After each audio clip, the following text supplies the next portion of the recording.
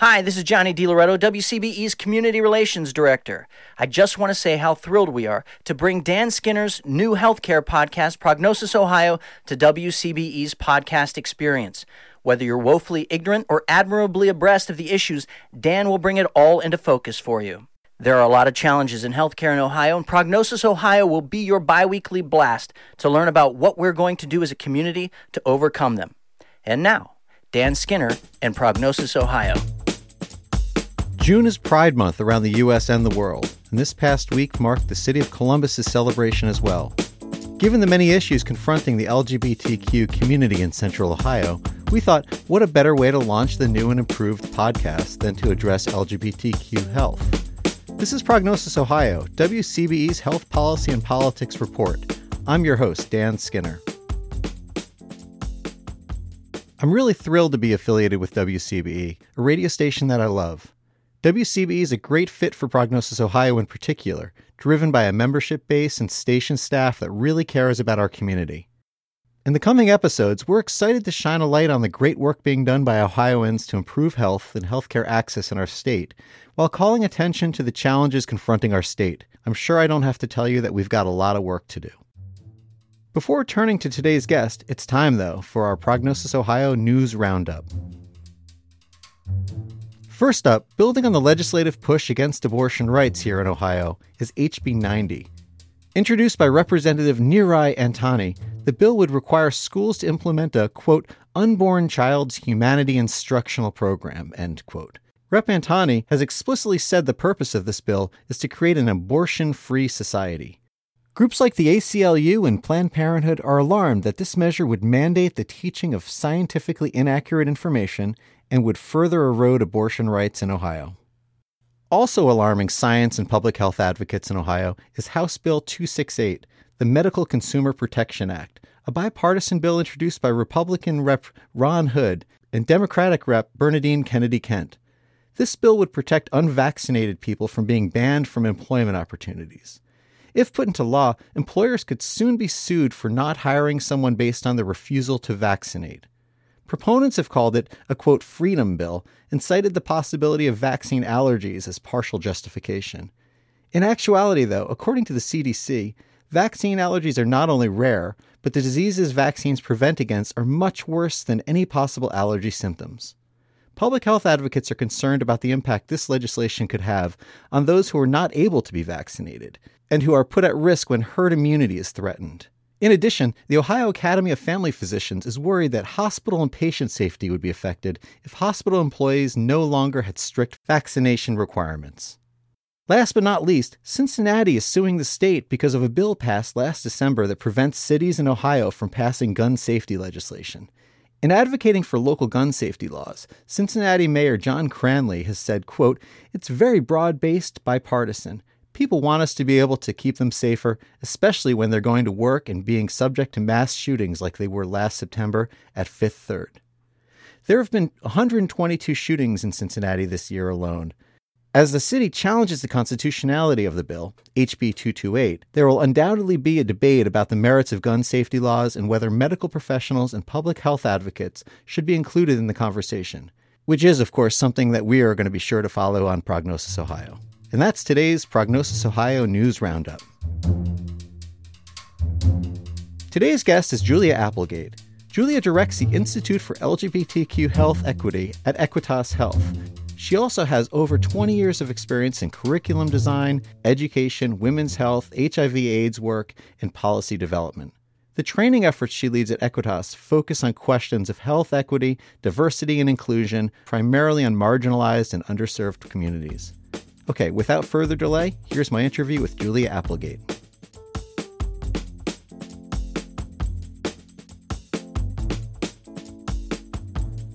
Julia Applegate, thanks so much for being on the podcast. Thanks for having me. So I wonder if we could start just by having you give the 50,000-foot view of the work that you do. Sure. So my job is to direct our Equitas Health Institute. Our mission is really to look at health disparities experienced by LGBTQ individuals and work on reducing those. So we take a two-prong approach to doing that. We do education and training of health and social service providers and others. Sometimes that can include libraries, museums, places really that take care of LGBTQ people, to make sure that they're serving us with cultural humility. So that's one side of the work that we do. The other side is working with LGBTQ identified individuals to make sure that they know how to access medical care, that they feel empowered to get that medical care, they know what their rights are or lack of rights, how to kind of navigate the healthcare system. In February, there was a summit in Dayton that was specifically focusing on aging within the LGBTQ community. Is aging a specific issue, and how do you think about aging within the population that you work with? I mean, aging is an issue, period, right? Like, there are all kinds of things that happen for anybody who ages. Combining that with a sexual or gender minority identity, and then also when you complicate that by race and other things as well, I think you have additional issues to deal with. For example, some of those are social isolation. So for many current LGBTQ seniors, they lived in a time period where it wasn't safe to be out. It's still not completely safe to be out, but having lived through a time period where it wasn't as socially acceptable as it is right now to be different in those ways, that is forcing some people to go back into the closet because they don't know that they can live in a safe environment if they need long-term care assistance, or they're concerned about inheritance and visitation rights, things like that. There are more protections around those things now than there were 10 years ago, but that doesn't mean that those legal protections have translated into the people who provide services complying with those laws, or even if they comply with the laws, that doesn't mean that their social attitudes have changed about LGBTQ individuals. So they might have formal access to, let's say, housing, but when they're there, they might not be able to be who they are, and that has all these other consequences. Yeah, exactly. And that perpetuates social isolation. You know, this is a show that's dedicated to thinking about health specifically, and one of the things we've tried to focus on is that something like housing, I mean, there's all sorts of horror stories from long-term housing and nursing homes, and some of the laws come into place around that. In other ways, we're not doing very well at all. There still is rampant discrimination based on gender and sexual orientation in Ohio specifically. How do you connect that, or could you connect that a little bit for me to kind of health and how we think about health broadly, which is something that Equitas, I mean, that's Equitas's main focus. Yeah. Our main focus really is thinking about health across the lifespan. So I think looking at what it is that keeps people healthy as they age and throughout the course of their life. That is, there's preventive elements to it. So can you get the preventive screenings that you need? Are you even aware of what preventive screenings you might need? I mean, that's an issue that comes up for a lot of lesbian women in terms of gynecological health, misunderstanding the need for preventive screenings for cervical cancer, because this lack of awareness that it's not just heterosexual sex that would cause you to need that screening, but if you have a uterus and a cervix, you should get that screening. So the preventive side of it, the treatment side of it, some people I think will not understand that it's soft skills that go a long way towards making a space or an experience with a medical provider safe or not. Mm-hmm. So, the physician might just be thinking, well, I treat everybody the same, and, you're coming here for a dental cleaning. I'm going to clean your teeth the same no matter what, no matter who you are, who you sleep with, what you believe in. But that's not how it feels to be in the chair if you're the person who's lesbian or trans or whatever, because you're thinking about, how can I fill out my demographic collection forms? Am I going to be able to tell people who I really am? Are they going to use the proper pronoun for me?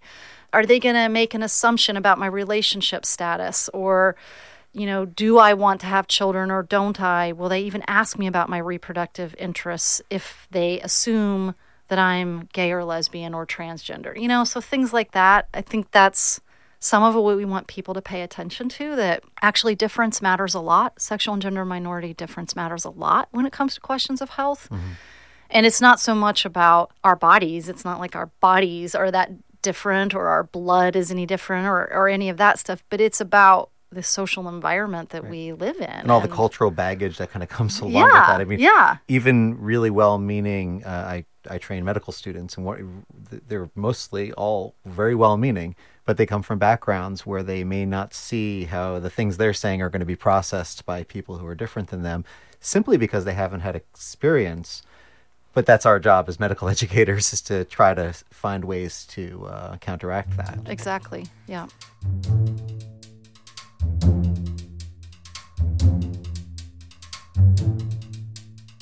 Most people listening to this will have some sense of what a social determinant is. We think about poverty and we think about food deserts and things like that.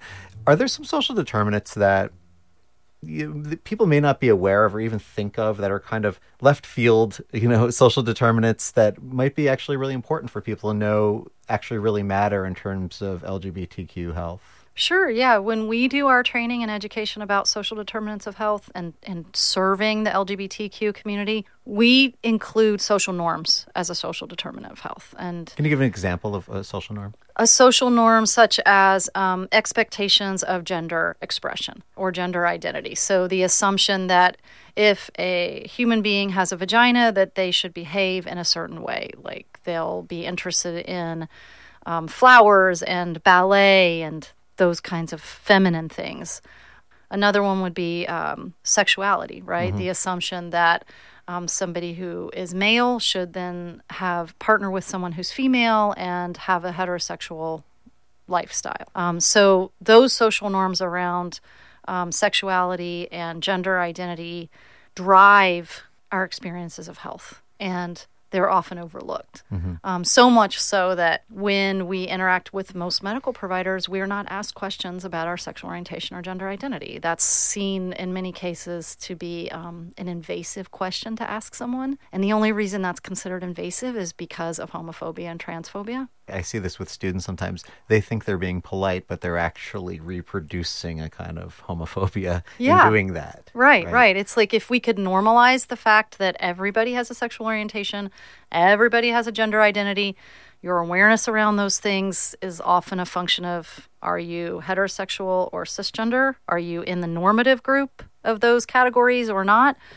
The way that we've normalized questions around race or age, we recognize that it's important to collect a person's racial identity when we're serving them, so that we can track their health and know specific things about an individual. To shift gears a little bit, one of the things that really has jumped out at me once I sat down to actually do this podcast, you look around and it's, despite the challenges, there are so many people doing amazing work around this state. I mean, it's actually kind of exhausting to think about how many resources we expend just trying to counteract forces sometimes, rather than giving people. I think of the KKK rally in Dayton recently, $700,000 to protect 9 people. And First Amendment, but what could that have done? And I think about all the festivals we have around Central Ohio. Equitas is there, but also all these other groups are there. And Equitas really strikes me as an organization that builds a lot of connections. I wonder if you could tell me a little bit about connection building. You can't do public health without partnership. It just does not work. There aren't enough financial resources. There's not enough human resources. The need is so massive. And like you said with the KKK thing in Dayton, I can't even imagine how much I could do as an institute with $700,000 or $650,000. Like, that would carry us for years of public service. So in order to work with the small resources we have to have partnership. And that looks like partnering with colleges of public health. And sometimes that means for our human resources that we take practicum students, and they, as part of their education, they work with us to do some of the work that we don't have the capacity to do. It looks like us partnering with other community-based organizations that serve our community, like Kaleidoscope Youth Center. So they're serving LGBTQ youth, and they're providing a lot of social support. And one of the things we do is we partner with them so that if those youth that they work with need medical care or mental health care as they become old enough, because we're not currently taking care of a pediatric population, but once they age into adulthood, then we can take care of their medical needs. And they know that we're there as a trusted resource. So I think those are two small examples, but, we're also working with, some substance abuse treatment facilities because they are seeing that there is an increase in their patient population of trans individuals or gay and lesbian individuals, and they recognize that creating a separate wing that is really explicitly culturally competent can increase the amount of care they can provide for LGBTQ individuals and have better outcomes, right? So that as a person can come in for treatment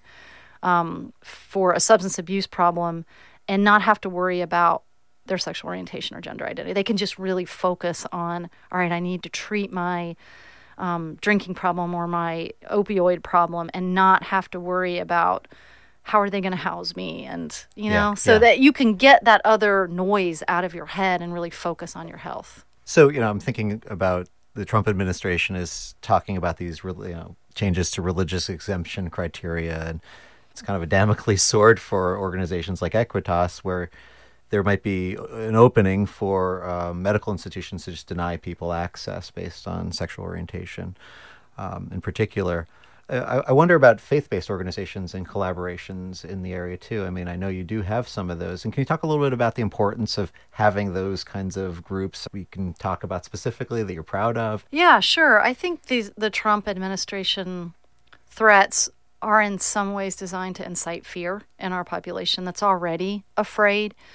For us, it almost opens up an opportunity to do more than we're doing already, because we were already positioned ourselves very publicly as a safe space that centers LGBTQ experiences and healthcare needs. So we can continue to expand and grow our services. I know that as an organization, we have a vision in a relatively near future of being within a 1-hour drive from anyone in Ohio to get the services that they need. So we won't, for our organization, you won't see us going away because of those fears and threats. And I have been very inspired since November 2016, once I got over the shock of the number of organizations that continue to reach out to us. They want to be good partners.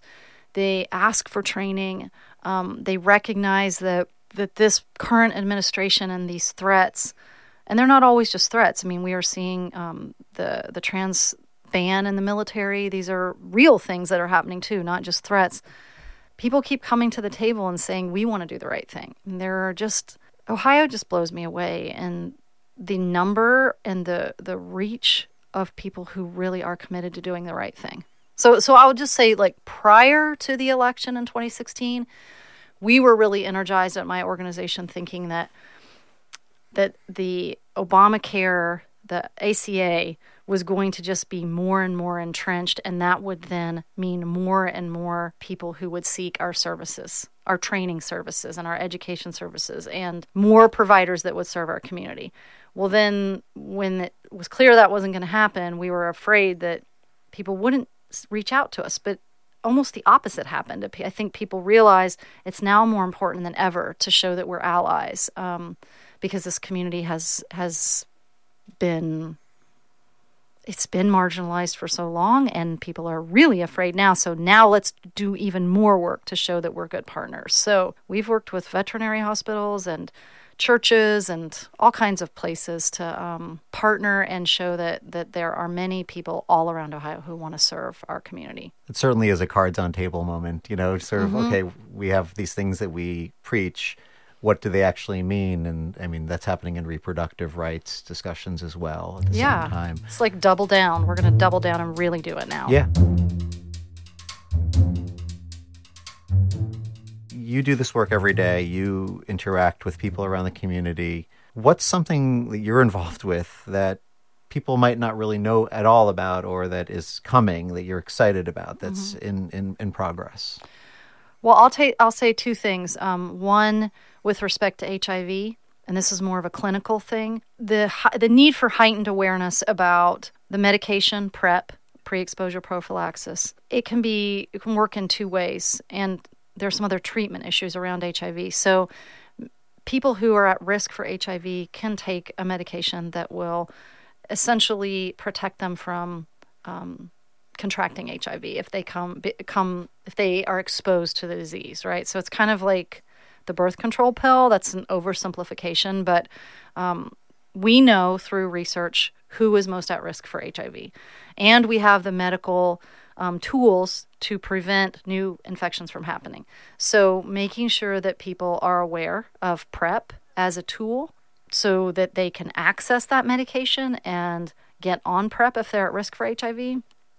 The other side of that is if a person's living with HIV and they're in regular medical care, they're taking their medication, they're working with their doctor, the doctors will know through laboratory tests that they're the level of HIV in their body. And if they reach a certain level that we call undetectable, that means the virus is so suppressed in their body, the tests, it's hard to detect that it's there, that individual cannot transmit HIV to another person. So you can have what we would call unprotected sex, so sex without a condom, and the HIV will not be transmitted. So we have clinical research-based proof of that, and it's an important thing for both people living with HIV to know, to eliminate that stigma and the pressure of being afraid that you're going to pass it on, and also for people who are HIV negative to know, because the fear of contracting HIV, it can really be eliminated if the people who have HIV are in medical care